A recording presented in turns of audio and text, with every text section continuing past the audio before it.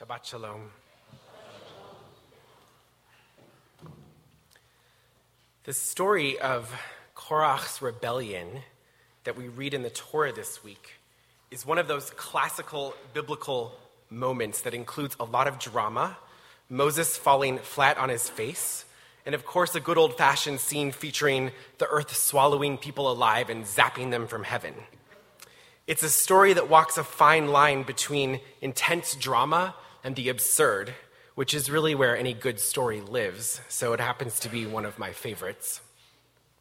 The story begins with Korach, a guy who quickly begins to express his frustration with Moses.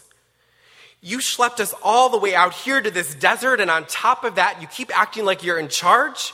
Who made you the boss?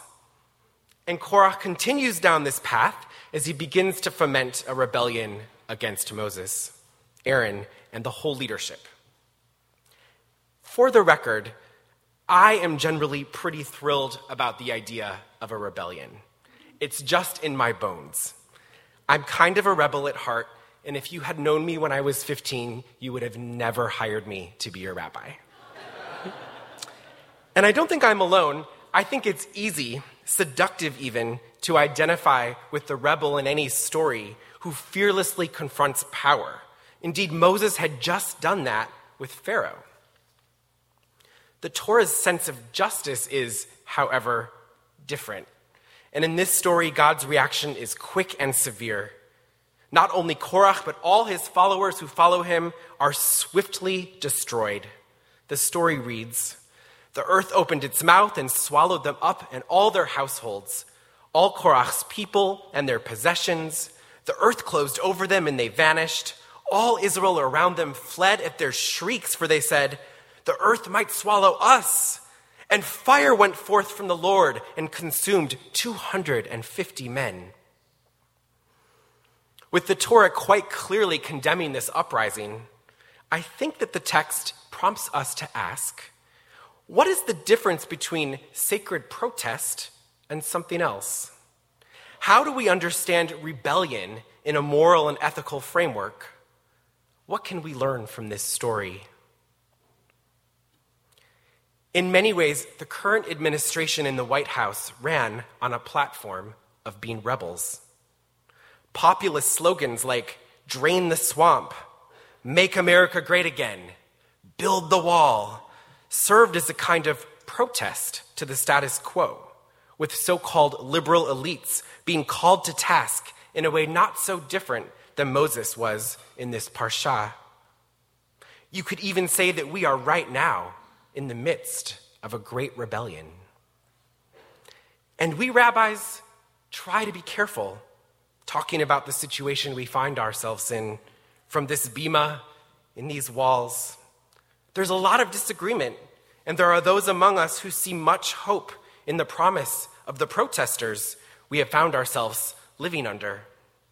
And it's a value of this community that we honor many perspectives and all come together to make the diverse community that we are. And I've said many times that I want to be everyone's rabbi. Last night, I read the following in the newspaper, The Independent. Federal public defenders say that immigrant enforcement officials in the United States have repeatedly deceived immigrant parents arriving in the U.S. seeking shelter from violent conditions in their home country, telling those individuals that they are taking their children away for baths or other benign reasons, only to never return with them. I read that, and my heart sank, and I felt sick.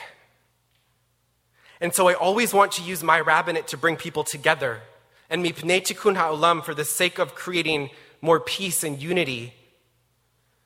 But there are also moments when we must say clearly and without hesitation, this is an affront to heaven.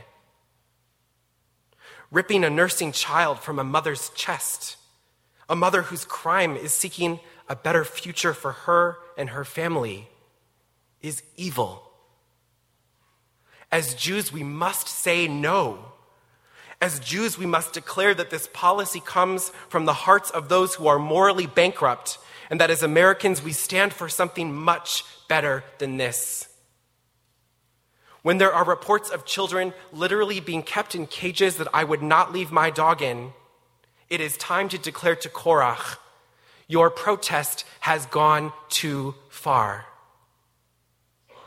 And while I wish for nobody to be swallowed up by the earth or burned in heavenly fires, we all need to raise our voices with earth-shaking and bright-as-fire demands for morality and justice.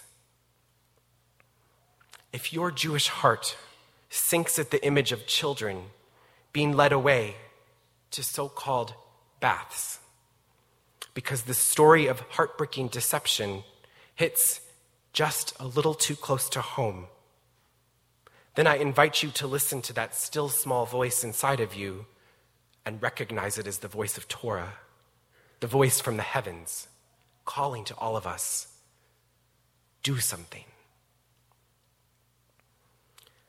Our Torah loves children. When Sarah is told that she will finally become a mother, she laughs with what I see as joy and delight at the surprise her son will bring to her life.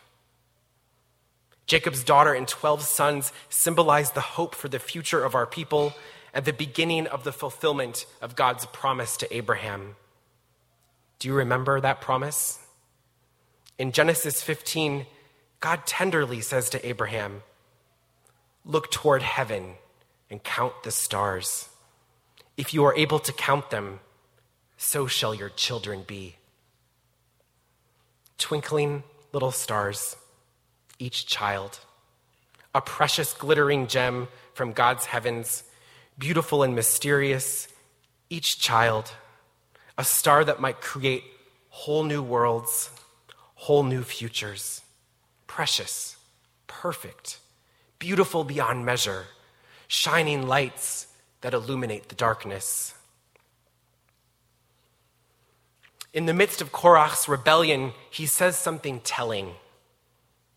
It is not enough that you have brought us me'eretz zavat chalav u'devash, from a land flowing with milk and honey, to have us die in this wilderness. In this one line, we learn a lot. Korach calls Egypt a land of milk and honey. He wishes for a return to Egypt rather than to continue the walk down the path of the unknown into the wilderness towards a promised land that he's just not sure exists. In Torah, milk and honey means nourishment and sweetness, what every parent wants for their child.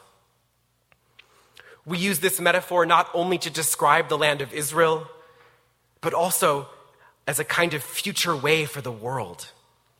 Milk and honey were the dreams of ancient Jewish ancestors who found themselves enslaved, who found themselves in the midst of terrible suffering, degradation, humiliation. A land flowing with milk and honey was the dream of a people being dehumanized, who refused to lose their humanity. Those who support and carry out a policy of family separation as a sick kind of deterrent have lost hope in the promise of a brighter future and invite waters of sour bitterness to flow in the rivers and on the rocks and besides the trees that Maya Angelou rooted our American story in when she wrote that gorgeous poem that held out a vision for our country on the pulse of the morning. They who invite these bitter waters are trying to bring us back to Mitzrayim, back to the narrow place, back to the Egypt of suffering and misery. They are bringing us to a narrow place in which it is somehow morally acceptable to remove a terrified child from the arms of loving parents, parents who no doubt set out on an unknown and dangerous journey through wilderness in the hope that someone with an open heart might help them find a place of promise for their family. With the hope that gates of prosperity and liberation might open so that a past of blood and violence might be left behind.